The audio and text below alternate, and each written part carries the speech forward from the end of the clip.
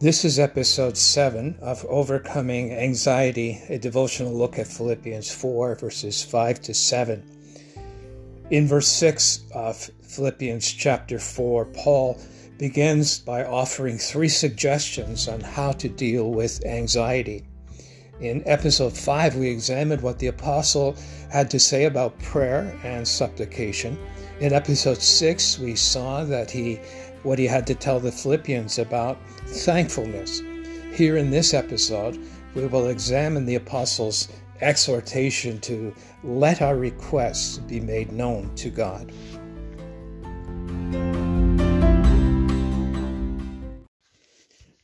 Let's begin by reading Philippians chapter 4 and verse 6. This is what Philippians 4 verse 6 says. Do not be anxious about anything, but in everything, by prayer and supplication, with thanksgiving, let your requests be made known to God.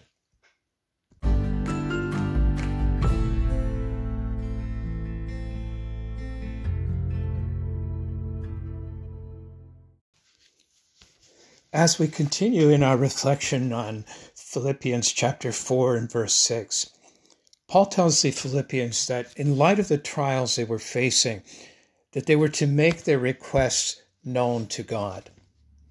Now, as we consider this phrase, make their requests known to God, we immediately run into a problem. Consider, for example, the words of the prophet Daniel in Daniel chapter 2, verses 20 to 22. Here we read, Daniel answered and said, Blessed be the name of God forever and ever, to whom belong wisdom and insight. He changes times and seasons. He removes kings and sets up kings. He gives wisdom to the wise and knowledge to those who have understanding. He reveals deep and hidden things. He knows what is in the darkness, and the light dwells with him. Notice in particular in verse 22 what Daniel tells us about God. He reveals deep and hidden things. He knows what is in the darkness, and the light dwells with him. God reveals deep and hidden things. God knows what is in the darkness. God knows the needs we have, even before we ask him. Consider also the words of Jeremiah 23:24, which says this, Am I a God at hand, declares the Lord, and not a God far away? Can a man hide himself in secret places so that I cannot see him, declares the Lord? Do I not fill heaven and earth, declares the Lord? See, Jeremiah is telling us that we cannot hide ourselves from the Lord. In Psalm 94 and verse 11, we read, The Lord knows the thoughts of man, that they are but breath. Not Psalm 94, verse 11. And we read in Luke chapter 8 and verse 17, For nothing is hidden that will not be made manifest, nor is anything secret that will not be known and come to light. You see, the hidden things are made known to God. The secret things are clearly seen by God. All these verses tell us that nothing can be hidden from God. He knows what we need better than we know it ourselves. The issue that we find here in this verse is this: how can we make anything known to God when he already knows all things? And if he already knows all things, why do we need to come to him to make them known? When Paul tells the Philippians to make their requests known to God, he's not telling them that God doesn't know them already. He's simply telling them to bring their requests to God and present their need to him. The making known our needs is not about informing God. It is about placing our needs before him for him to act on our behalf. Now, what is the first thing we do when we face a problem? We often have that temptation to take things on ourselves and to seek to deal with them in our own wisdom and our own strength. The first thing we tend to do is look to our own resources. But Paul is telling us that instead of doing this, we need to present our needs to God and to seek his wisdom and his strength. You see, God's ways are not our ways. He often uses what seems to be strange and tragic to us to accomplish his purposes. His timing is not our timing. He often delays his response to prepare us and other people for the answer that he wants to give. And unless we present our needs to God and wait upon him for direction and wisdom, we will very likely miss out on the lessons he wants to teach us through the trials that we're facing. We ask him to teach us what he wants us to learn as we present and make known our needs to him. We ask him to use the trials to chip away what is not from him in our lives as we present our needs to him. There's another aspect to this understanding of what Paul says when he tells us to make our requests known to God. When Paul tells us to bring our requests to God, he is telling us something very important. He's telling us that this is what God expects of us in our time of trouble. James chapter 4 and verse 2 tells us this, that we do not have because we do not ask. In other words, there are blessings we will never obtain unless we ask God for them. God knows what we need and makes that available to us, but unless we ask, we will never receive what he wants to offer. We often sing the words of the familiar hymn, "What a Friend We Have in Jesus." And the words of the first verse go like this: "What a friend we have in Jesus, all our sins and griefs to bear. What a privilege it is to carry everything to God in prayer. Oh, what peace we often forfeit. Oh, what needless pain we bear. All because we do not carry everything to God in prayer. There is peace for our struggle. There is relief in our pain. But we need to come to God and make our requests known to him. God calls us to cry out to him in our time of need. We bear needless anxiety because we have not brought our requests to God. To make my requests known to God implies that I have a need.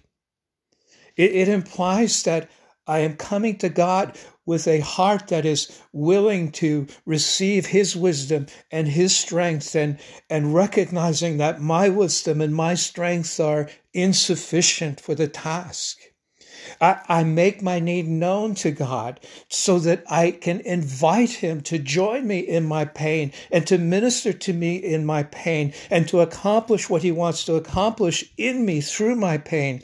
This requires a heart that is willing to be taught, a heart that is willing to recognize the sin and shortcomings that God will reveal to me through the suffering that I am facing and the anxieties I am facing. You cannot make your request known to God if you are not willing to let him do what he wants with you and through you in the trials and the anxiety that you are facing. You see, the one who makes his or her request known to God is one who will allow God to answer this request as he sees fit. You know that because God's ways are different from our ways, he may not answer according to the way we think. And those who bring their requests to God and commit their requests into the hands of God are willing, however, to die to their own ideas and to their own agendas and to give him absolute right in their trial. He who submits his requests to God hands over all rights to God. He chooses to accept the purpose of God. He chooses to walk in obedience to the decision of God, no matter what decision that God renders to them. And so bringing our requests and making our requests known to God is not just about informing him. It is about submitting and committing myself to allowing him to use these trials and these anxieties to accomplish his purpose in my life. Now, Paul, who wrote this letter to the Philippians, understood what it was to bring his requests to the Lord. In fact, we have a record of this in 2 Corinthians chapter 12, verses 7 to 10. Let me read that. 2 Corinthians chapter 12, verse 7 to 10 says this: "So to keep me from becoming conceited because of the surpassing greatness of the revelations, a thorn was given me in the flesh, a messenger of Satan to harass me, to keep me from becoming conceited. 3 times I pleaded with the Lord about this, that it should leave me. But he said to me, 'My grace is sufficient for you, for my power is made perfect in weakness. Therefore, I will boast all the more gladly of my weakness, so that the power of Christ may rest upon me. For the sake of Christ, then, I am content with weakness, insults, hardships, persecutions, and calamities. For when I am weak, then I am strong.'" The Apostle Paul brought his request to God, made his request made known to God for relief from the thorn in his flesh. And he prayed 3 times that God would relieve him of this thorn. But God answered him and said, "No, Paul, I want you to bear this thorn."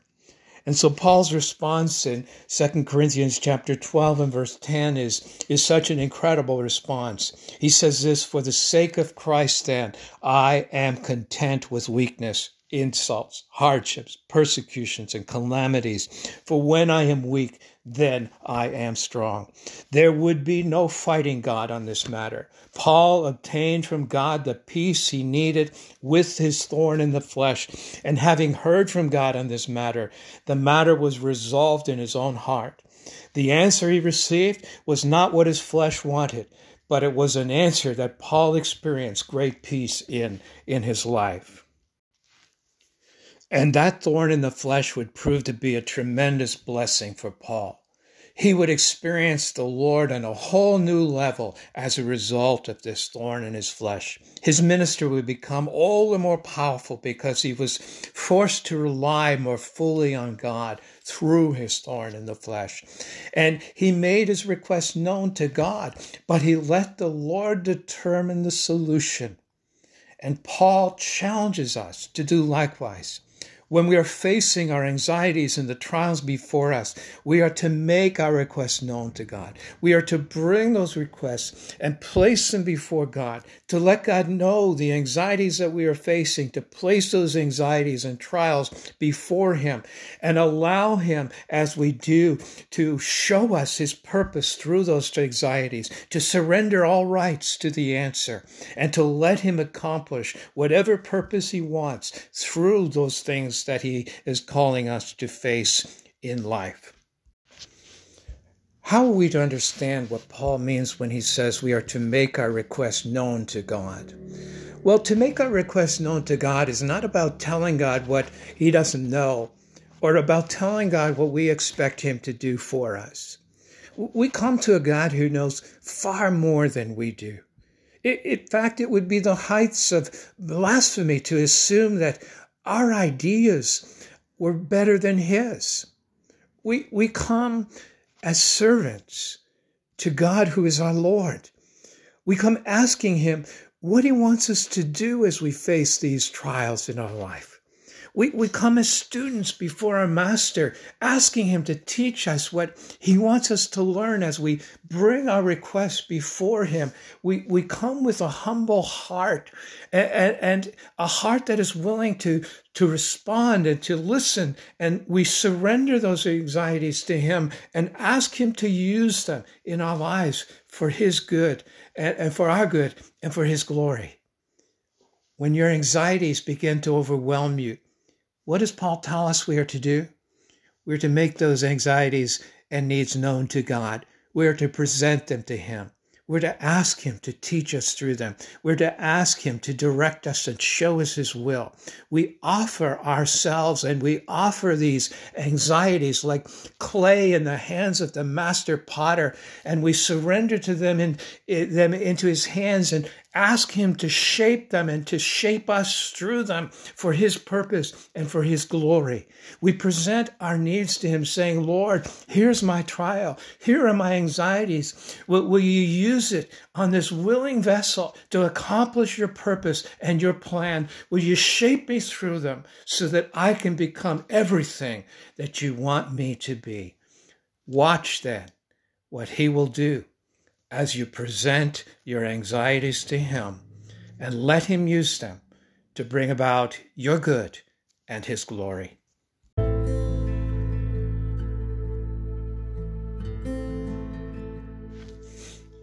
Father, as we come before you today, we recognize that all things work together for good for those that love you. And we recognize that even the trials we face are tools in your hand to accomplish great good. So, Father, we come before you with the anxieties that we face.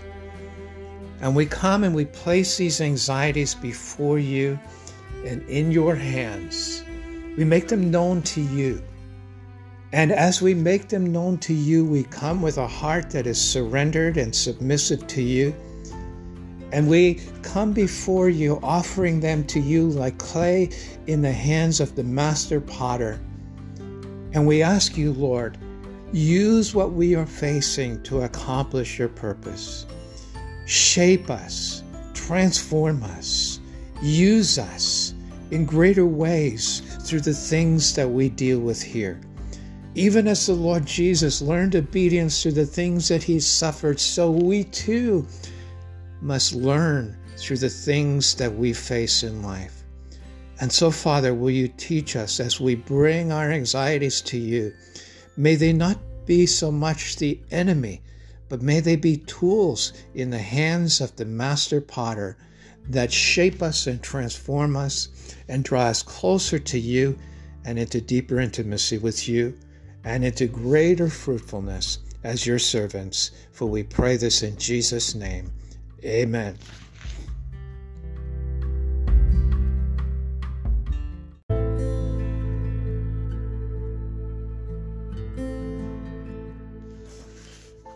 I trust you are enjoying this study. If you'd like your own copy of this study, it's available in both print and Kindle ebook edition on Amazon. For other ebook formats, just go to smashwords.com.